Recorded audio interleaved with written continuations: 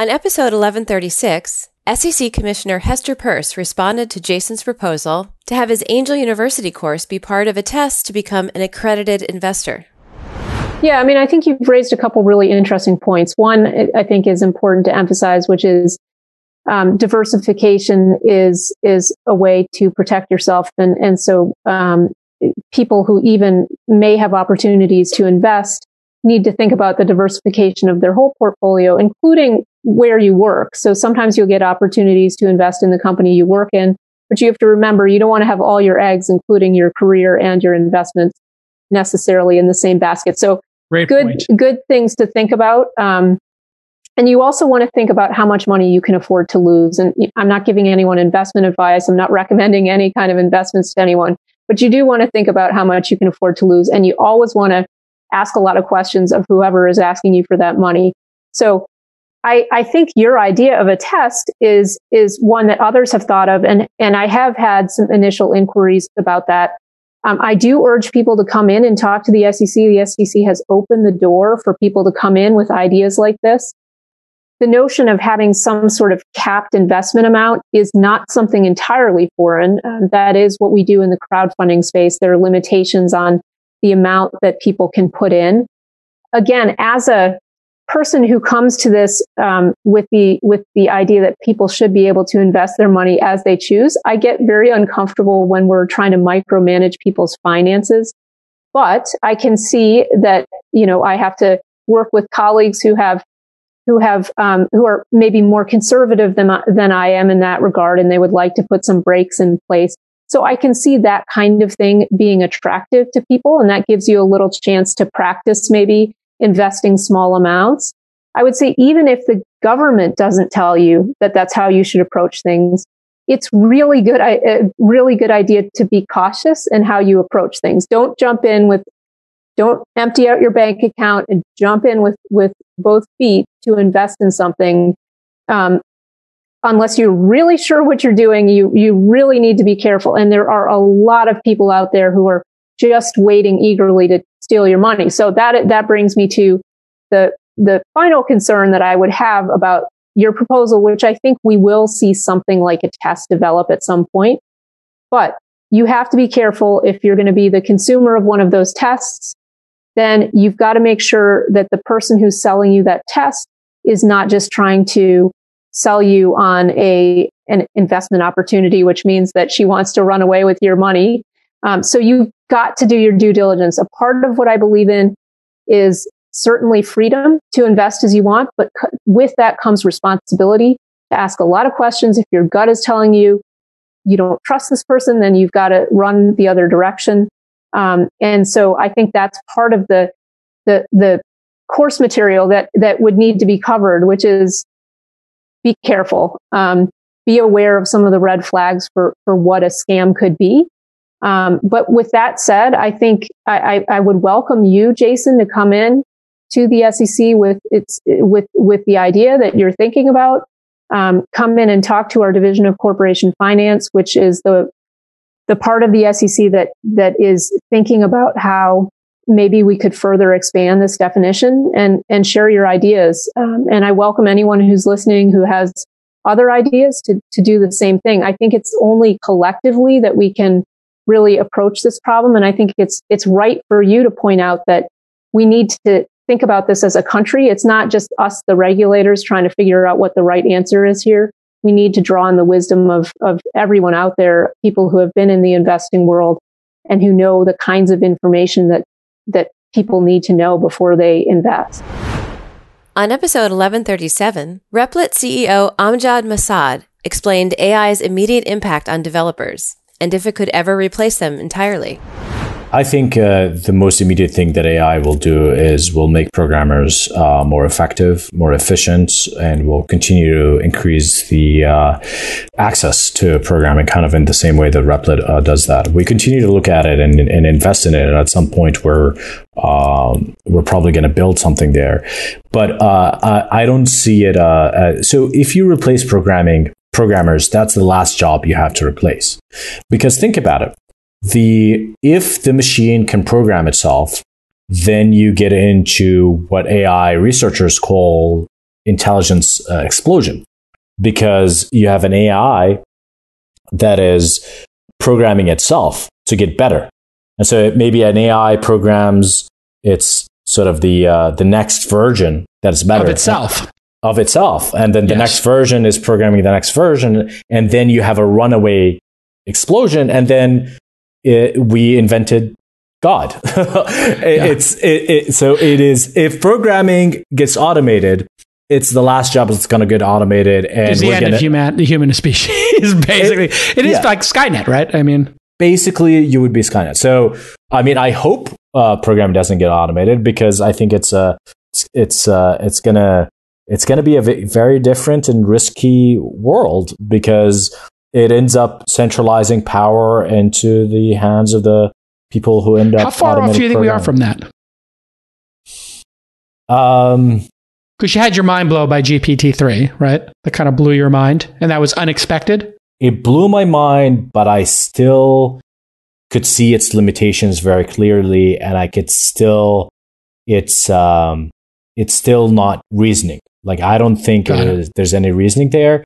I don't. We're decades away. I think we're definitely decades away. But I think 2 or 3 decades go by pretty quickly based on my life experience. I felt like I was in the 90s just yesterday, and 3 decades, here we are 3 decades later, 2 decades later from the 90s. So it does go by quick.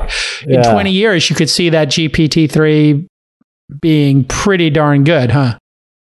Yeah, I think there's still something missing.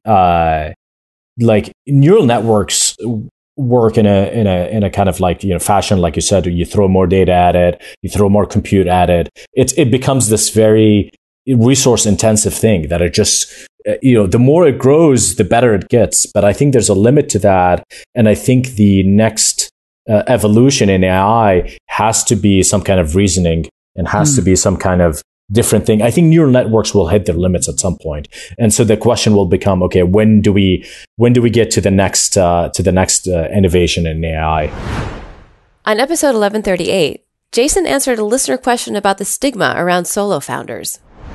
Hi, Jason. My name is Anurag Kumar. I'm one of the partners and co-founders of Inflect Digital. We are a growth marketing firm specializing with startups, helping them scale growth. And so our team's all ex-Facebook. But the question I have for you today is because we end up working with a lot of venture capitalists and so, and a lot of the feedback that we get is that they're wary of investing in single founder teams per se, right? They want to see like a group of founders and so coming together.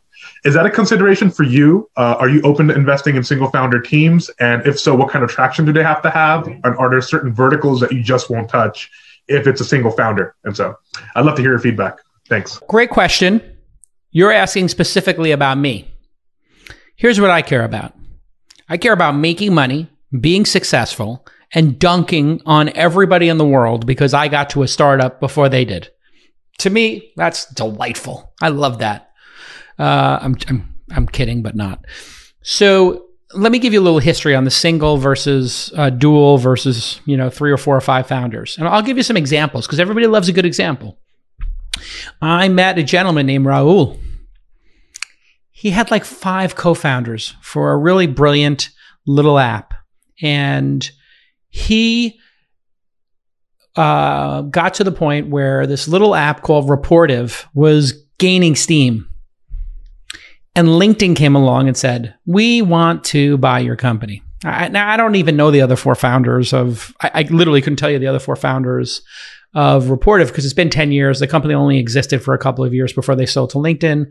And they sold for what would be the equivalent of like, for me as an investor, getting a single, getting on base, like because I got hit on the head with the ball.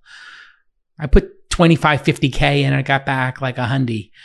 It's 4X. I made 50, 75 grand. It's not going to change my life. I know it sounds obnoxious, but to me, that's the worst possible situation. But there was a great thing. There's 5 co-founders. So if you lose 2, you got 3 spares.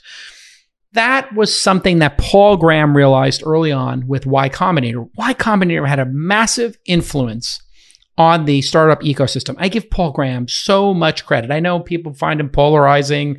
The Overton window now is so tight that Paul Graham's tweets trigger people. And I mean, that's a whole nother episode. He's a brilliant person who has made such an amazing impact on the technology industry. It really he's done more for the tech industry in the last 20 years, I think. Definitely top 10, maybe 5. Putting that aside, he realized when he was giving people money, in the early days, he had no money. So I think he gave $8K per founder. So if you had a 2-founder team like Reddit, he would give them $16K. If you had 3 people, he would give you $24K. And if you had 1 person, he'd give you $8K. You can look it up. It was something in that sort of broad strokes. And the idea was you're going to work on it for 3 or 4 months. You're going to have $3K each. It was ramen. He called it ramen funding. I'll pay for your ramen and part of your rent. You guys work for 3 or 4 months. If it works and it works out, great. If it doesn't work, it doesn't work. So that's why you have this addiction to the multi-founder approach. I don't care, because there are maniacal people who are exceptional founders, who are so good that for them to have a co-founder would only slow them down. What co-founder in the world is going to be able to keep up with Mark Zuckerberg? Come on. What founder in the world, what co-founder is going to be able to keep up with Elon Musk? Like Steve Jobs had Woz. That was actually a true co-founder because he needed a technical person at that time. And so in some cases, it's just much better for to not have co-founders. When it is good because it creates redundancy. It is bad because sometimes it creates conflict and, problems. The number one killer of these multi-founder companies is infighting between the founders. You don't see that typically in a solo founder, but with a solo founder, if the solo founder loses their mind, jumps the fence, now you got a problem because who's going to run the company? So I don't over-optimize for this. I think it's stupid to over-optimize for it. I'm not saying Paul Graham's stupid for doing it. He had a reason to do it. It was like a mechanical, technical reason, and he was doing 100 startups. It makes total sense there. What I'm trying to say here is, there's so many more important things to think about with a startup. How good is the idea? How good is the execution of that idea? In other words, how good is the product? How much do the customers love that product? Will the customers be absolutely distraught if the product goes away? Like, if Tesla went away tomorrow, I don't know what car I'd drive. I go back to driving a Corvette. I mean, I would be heartbroken if I couldn't drive my Tesla, right? And a lot of people feel that way about their iPhones or their Uber or their Postmates or their Airbnb. Like, that's how good the product has to be. So focus on that. I don't care. You want to be one. The only problem I do have is when there's like 5, because then who's in charge and then how much equity's left. So then that becomes a math problem. Solo founder gets diluted 20%, 20%, 20%, 20%. Okay. Somewhere along the line, they own 20% of the company when it goes public, right? Or something in that range. You get 5 co-founders. Okay. VCs come in and take 30%, 5 co-founders, they give 10% to the employees, 5 co-founders have 12% each. Then they get diluted 20%. So they're down to 10%. They're down to 7%. And, when you start getting founders into the low single digits, you know what they start thinking? If I start over and I'm a solo founder, I can have 85% of this bleep in company. And I've seen it happen. And it's a real bummer. So you got to top off those founders. I have a little secret for that because I'm usually early in and I'm the early advocate. I'll just say to the later stage founders, the later stage investors, listen, this founder is at, I don't know, in one case it was like, 11%. I'm like, this kid's killing himself. He's got 11% of the company. The company had to raise money. It was a pretty hard situation. He doesn't have a co-founder, but I want to give this founder 5 points over 5 years. People were like, oh my Lord. I'm like, well, he's almost fully vested. You want to run the company? And we'll put the 5 points and we'll tie it to something like performance or whatever. And I got everybody to do it. Then I was in another situation, happened to be a female founder. She was down below 20%. I think it wasn't as acute as the 10% situation. I think she was at like 15. She wants to do the top off. She says, I want 10% more. I want on 25%. She had just taken a couple $1 million. I'm blurring some of the details here so it's not identifiable. And I said, okay, I support you. But there's two other board members you have to win over with this thing. And so she said, will you talk to the board member? I talked to the board member. He's hardcore. He's like, no. Hit your numbers for a year and then make a request. You still have 18 months left on your vest. When you're through this vesting schedule and you've hit this millions of dollars in revenue, then I think you can make that request. And I was like, okay. For me, I'm like, I just want to lock the founder in. I don't want them looking over their shoulder. So great question. I gave you a little more information than you asked for. But no, Jason@calacanis.com. Doesn't care if you're solo or 2 or 3. And my point about the Raul story is, lo and behold, he started another company called Superhuman. There are other partners there, but he's running the show basically. And I think he's kind of a solo founder. Although there might be some folks who consider themselves like on the founding team. So there's a lot of like nuance to this as well. The way you know who the founder is there somebody who owns 30 or 40% of the company? That's like a solo founder. And if there's 2 or 3, they own, typically 10 or 20% each, which can be a lot of money if you stick around. The best of This Week in Startups is brought to you by LinkedIn Jobs. A business is only as strong as its people, and every hire matters. Get $50 off your first job post at linkedin.com/twist. Silicon Valley Bank. For over 35 years, Silicon Valley Bank has helped thousands of tech and life science companies plan for the future. Learn more at svb.com/next. Silicon Valley Bank, built for what's next. Main Street. Founders, you're owed over $50,000 by the IRS. Main Street gets it back for you in 20 minutes. Get back your cash at mainstreet.us/twist. LinkedIn Sales Navigator. With face-to-face meetings now a thing of the past, you'll need to quickly adapt your sales strategy to stay ahead. LinkedIn Sales Navigator is the tool designed to help you master digital selling. Go to linkedin.com/SaaS to start your 60-day free trial. That's linkedin.com/SaaS. Pipe. SaaS companies, this is for you. Pipe helps you unlock your recurring revenue as upfront capital. No debt, no loans, no dilution. Sign up in minutes and start trading on Pipe free for 12 months at pipe.com/twist. Odoo is a fully customizable and fully integrated suite of software that lets you build and scale your stack as you build and scale your business. Your first app is free forever, and right now, Odoo is offering $1,000 off your first implementation pack at odoo.com/twist. That's odoo.com/twist. LinkedIn Marketing.